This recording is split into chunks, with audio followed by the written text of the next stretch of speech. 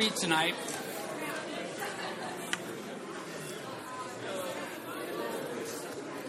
Genesis 3. Real quick addendum here to the announcements. Young adult Bible study. Instead of meeting at Richard's house tomorrow, you're actually going to be out here at church at 6 o'clock. You guys are going to do pizza and watch a movie, I believe. I believe you're going to be watching the Jesus movie. So that is tomorrow here at church 6 instead of over at Richard's house. If you got any questions about that, see Rich. Alrighty, we're going to be starting out in Genesis 3 tonight. What we like to do here, the Wednesday before Easter, is we like to do a stop in the study that we're going through and get a chance to really stop and analyze Christ's death on the cross. You know, and the truth is, the fun stuff's always on Sunday. Sunrise service is always a fun service. You get to add that excitement of just retelling of the story of them going to the empty tomb and what did that mean and represent. And on Sunday morning, you get the blessing of that fun service and that joy of talking about Jesus and his resurrection and the victory. But here on Wednesday, before you can have the excitement of sunrise, before you have that joy of the resurrection, you got to face the hard facts of Jesus' death and why he died and what that means and what that represents. So with that being said, we're taking a break from our study in Jeremiah, and we're going to look at a few different passages here on what got us to Jesus and his death on the cross. And we're going to start here in Genesis 3. Genesis 3 is where everything goes downhill. This is the fall and temptation of man. This is where Adam and Eve sinned. And we know the story about that. They ate the fruit that they weren't supposed to eat. They brought sin into the world. Now, the first prophecy given in the Bible deals with the death of Jesus. Look at verse 14 of Genesis 3. It says, "So the Lord God said to the serpent, because you have done this, you are the cursed more than all cattle, and more than every beast of the field. On your belly you shall go, and you shall eat dust all the days of your life. I will put enmity between you and the woman, and between your seed and her seed. He shall bruise your head, and you shall bruise his heel." Right there, verse 15, first prophecy. That idea of her seed meaning Jesus, meaning the Messiah, will bruise the head of the serpent. It will crush him. But at the same time, the Messiah's heel will be bruised. That idea that there's some suffering that's going to happen here. That's the first prophecy in the Bible. So for thousands of years, it had already known that there was going to be some type of suffering here. Yes, sin would be defeated. We knew that. The serpent would be destroyed. We can see that. But the heel of the Messiah will be bruised. And so from this prophecy until it happened, 4,000 years passed, knowing that this prophecy was going to happen. And then that what builds us up is this idea of the heel being bruised. Now, there's a little bit of a hint in this. Just a tiny little hint, and we can study it out and analyze it. And I think it's a kind of a fun thing to do. As we try to see here, go to, if you will, to Genesis 22. Genesis 22. Let's build on this. Because there's this word that kept coming back to me as I was kind of looking at this lesson and thinking about it. Genesis 22. First prophecy in the Bible is this idea of the Messiah was going to have to suffer. That's exactly what happened at his death on the cross. But you see here in Genesis 22 something really unique. Now, the story of Genesis 22 is a very famous Sunday school story. It's where Abraham's going to offer up Isaac as a test to his faith. So what happens is, verse 5, it says, Abraham said to his young men, he brought some servants. It says, "Stay here with the donkey, the lad and I," that's his son Isaac, "will go yonder and worship, and we'll come back to you." So Abraham took the wood of the burnt offering and laid it on Isaac his son, and he took the fire in his hands and a knife, and the two of them together. But Isaac spoke to Abraham his father and said, "My father." And he said, "Here I am, my son." Then he said, "Look, the fire and the wood, but where is the lamb for a burnt offering?" Now, you know where the story goes with this, but here's this picture. Abraham and Isaac are going up to offer a sacrifice. Now, Isaac at this time, if you study it out, is probably in his mid-20s. I don't know about you, but every time I used to hear this story, I used to imagine this young boy. And it's not a young boy, it's this young man. This is a young man that willfully allows himself to get tied. See, look at verse 9. "Then they came to the place of which God had told him, and Abraham built an altar there, placed the wood in order, and he bound Isaac his son and laid him on the altar upon the wood." As much faith as Abraham had, Isaac should get a little credit for this too. He willfully allowed this to happen. But before we get to that point of the sacrifice, we know what happens. Verse 10, Abraham's about to slay his child. God stops in verse 11. But look at verse 8. Actually, jump back to verse 7. Isaac has a great question. "Look, the fire and the wood, but where is the lamb for a burnt offering?" Verse 8. And Abraham said, "My son, God will provide for himself the lamb for a burnt offering. So the two of them went together. That phrase, God will provide for himself the lamb for a burnt offering. I don't claim to be an expert on Hebrew in any way whatsoever, but some people I know that are very intelligent says actually that word for shouldn't be in there. It says, my son, God will provide himself the lamb. See, there's a foreshadowing right there. Genesis 3, first prophecy in the Bible. The Messiah will take care of sin and the serpent, but his heel is going to be bruised. And then in Genesis 22, we get this little hint. God's going to take care of the problem himself. Passage I just heard recently, Mark 10, verse 45. You don't need to turn there. It says, the Son of Man did not come to be served, but to serve. Think about that for a second. God takes the form of a human. He comes down to earth, and he never once asks to be served. He says, I'm going to serve other people. We go through most of our adult life, probably ever since we were born, I should say, with a very selfish mentality. That it's my life and I deserve this. I don't know how many times in counseling I've heard people say, I've spent all my life taking care of others. I'm now going to focus on me. What a selfish attitude that is. Christianity is you put others before yourself. If anybody had any right to be served, it would have to be God himself that came down in the form of the man and said, you know what, I am God. But instead, he washed people's feet. He healed the sick. He served. And he served to the point of death on the cross. I mean, that's the day we're here to acknowledge and to commemorate, is the idea of God came down in the form of a man and he himself provided the sacrifice. Now think about this for a second. He didn't do anything wrong. I mean, I know that's the simplistic fact of Christianity. God is perfect, so therefore it's the perfect sacrifice. But here's the problem. He's cleaning up a mess that we created. I just heard someone say the other day, and they said this phrase, said, fine, I'll do it. Now, have you ever said that? Think about that for a second. Fine, I'll do it. It's usually never said in a good way. It's almost always said in a frustrating way of you've asked for help, you've asked for something to be taken care of, you've been ignored, and you finally say, fine, I'll do it. Now think about that. That's exactly what God did. He said, fine, I'll do it. But he didn't say it with any animosity. He said, fine, I'll do it. I'll clean up the mess. I will offer myself up as the sacrifice for the sins of the world. He offered himself. Genesis 22, that little foreshadowing of he himself. Now let's build on this. Can you go with me to the New Testament, please? And let's go to 1 Timothy chapter 2. 1 Timothy chapter 2. I just want to share with you three quick verses. Three quick verses here on this idea of Christ offering up himself. 1 Timothy chapter 2 is the first one I'm going to send you to. This idea of God offering up himself. Let's never forget that. As you're going to 1 Timothy chapter 2, I just want to read you a quick verse out of Titus. Titus 2:14 says, he gave himself for us.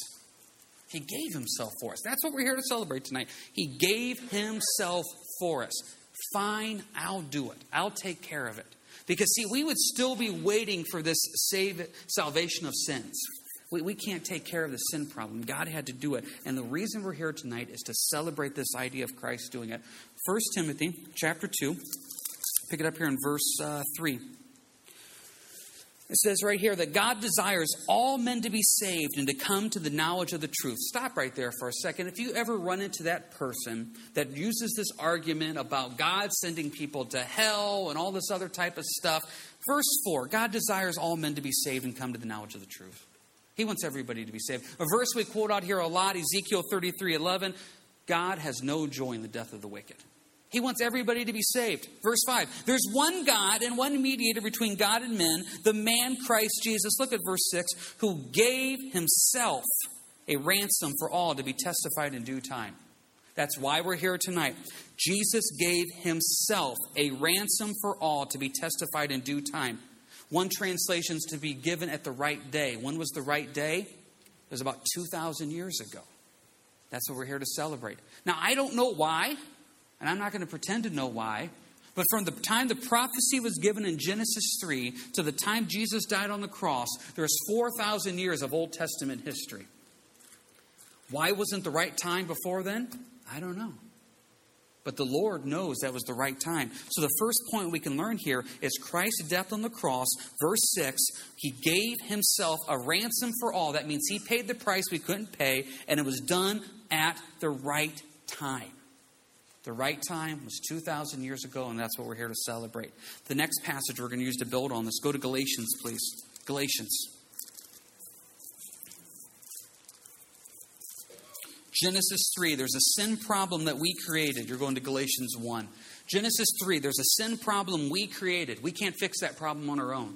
So God prophesies that the Messiah will come from the seed of Eve, crush the head of the serpent, which He did, but yet his heel will be bruised, showing the sufferings He'll go through.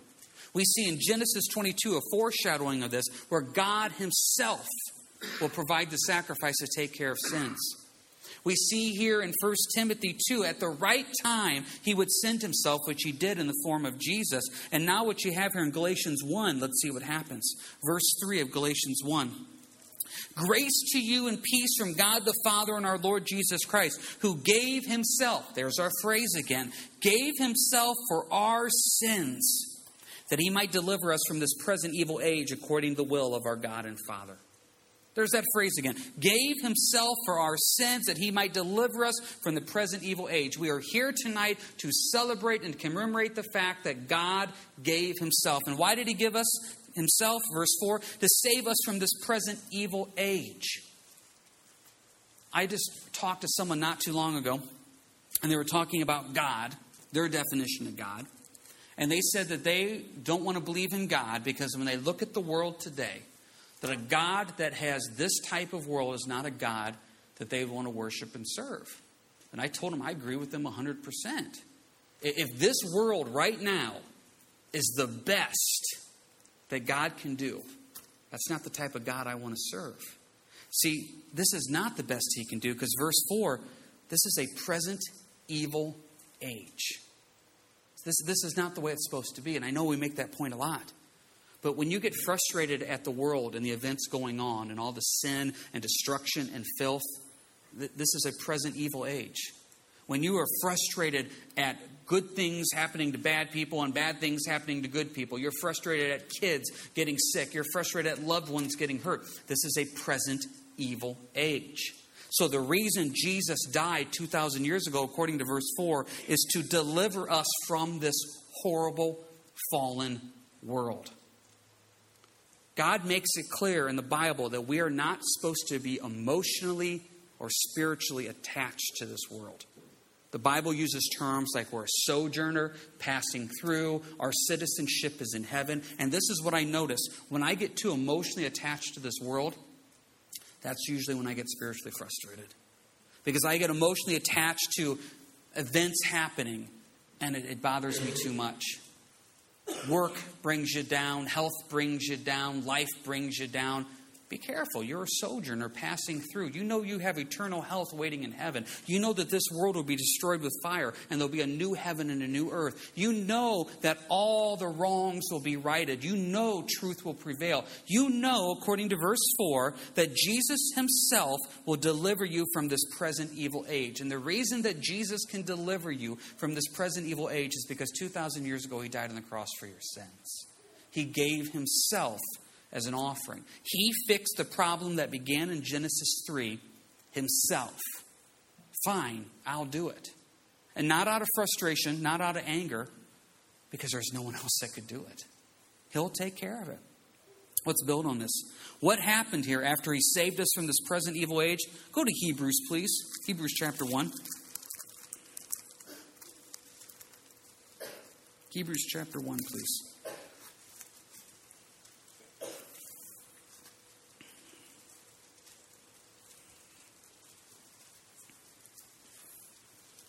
Let's start right at the beginning. Hebrews 1, verse 1. God, who at various times and various ways spoke in time past to the fathers by the prophets, has in these last days spoken to us by His Son, whom He has appointed heir of all things, through whom also He made the worlds, who being the brightness of the glory and the express image of His person, upholding all things by the word of His power, when He had by Himself purged our sins, sat down at the right hand of the Majesty on high. Now think about that for a second. Verse 3, when he had by himself purged our sins, sat down at the right hand of the Majesty on high. Now that word purge is an amazing word, and we don't use that enough in the English language. To purge, to completely push away, to completely be gone. I can't think of much in this world that we can purge. If you go into your house and you give it a good solid cleaning, you will never be able to purge it of dirt. You will never be able to purge this world of viruses and bacteria. You will never be able to do it. But this idea of Jesus completely emptying sin from us. Think about that for a second. The Bible says as far as the east is from the west. What an amazing thing. An absolutely amazing thing. Put this all together. Genesis 3, we've created this huge problem. This sin problem. It's our fault. I mean, it's completely mankind's fault. We sinned. So the first prophecy is that God will clean it up, and the way He's going to clean it up is that the Messiah will be bruised. We see in Genesis 22, God provides Himself the sacrifice. We see here in 1 Timothy that at the right time He'll take care of it, which was 2,000 years ago. We see in Galatians that He saves us from this present evil age. So when you go home today and you are frustrated by this world, you're frustrated by health, you're frustrated by stress, you're frustrated by anything, the reason Jesus died 2,000 years ago was to free you from this present evil age. And then not even that, we see here in Hebrews 1, He wants to purge our sins completely. And what does He do after He purges our sins, according to verse 3? He sat down. That's huge. That's why when He was on the cross, what did He say? It is finished. I heard a pastor say one time, it does not say to be continued. It's finished. It's over. And the problem is, as a Christian, sometimes I don't really accept the fact it's finished. I don't realize the full victory I have. Because, see, when Jesus says it's finished, He says it's done. There's nothing more that can be added to this idea of salvation. Nothing. Now think about that for a second. When I first got saved, I'll be saved 20 years this fall. When I first got saved, I completely understood that Jesus died on the cross for my sins. I completely understood it, and I completely understood that it's by grace I'm saved and everything, but I also realized I probably need to do some good along with that just to make sure it's all taken care of. It's finished. You know, Dawn and I are raising 5 perfect boys. Perfect boys. I haven't seen sin in them yet. And the thing is, as we're trying to raise these 5 perfect children, we're ingraining into them this idea of Jesus. Ingraining it into them. And if we go up and say, who loves you? And they say, Daddy loves you. I say, well, who loves you more than Daddy? God. What did Jesus do for you? He died on the cross for us. And I'm not stressing to you, ingraining this idea. To some of my kids still, you go up to them and say, how do you get to heaven? Jesus. That's how you get to heaven? Yeah, Jesus, and also do good works. Now, those are the pastor's kids. They still in the mind, this idea of doing, and you try to stop and you say, no, there's no good you can do to inherit or earn salvation. It's God alone. It's Jesus alone. And what happens is, even as believers that have walked with the Lord for years, if not decades, we still have this in the back of the mind. Yeah, Jesus died on the cross for my sins, but no, there's nothing to add. It is finished. You know why Jesus said it's finished? Because we'd screw it up again. I firmly believe that. He says, let salvation solely be me. The only fingerprints I have on salvation is I held the nails to put them on the cross. That's the only thing I did. The salvation was all Him. And what we're here tonight to do is to stop one day out of the year and say, because of my horrible, filthy evilness, and we talked about that on Sunday, Jesus died on the cross for me. Yes, we kind of want to skip this part, and we want to go right to the empty tomb on sunrise, and we want to go right to Easter on Sunday morning. But you can't have an empty tomb unless He died first. You can't have the resurrection unless He died first. And He can't talk about Him dying unless you deal with the fact it was you and I that made Him die. Our sin. He had to purge us of our sins. He had to save us from this present evil age. He had to do it at the right time, and He had to do it Himself. Because there's nothing we could do. Absolutely nothing we could do. And I guess if the only thing you get out of this tonight is that concept of there's nothing you can do to take you 1 inch closer to heaven than you fully realize what Jesus Christ did on the cross. It was all him. And that's why that phrase, starting in Genesis 22 and in Titus and in Galatians and in 1 Timothy and in Hebrews, himself. He had to do this himself. And when you really realize what he did and how we did nothing, it gives you a clearer, better understanding of why we're celebrating tonight. It's because of him. It's all about him and his death and what he did. Bob, if you want to go back and get the kids and bring them in. So, okay.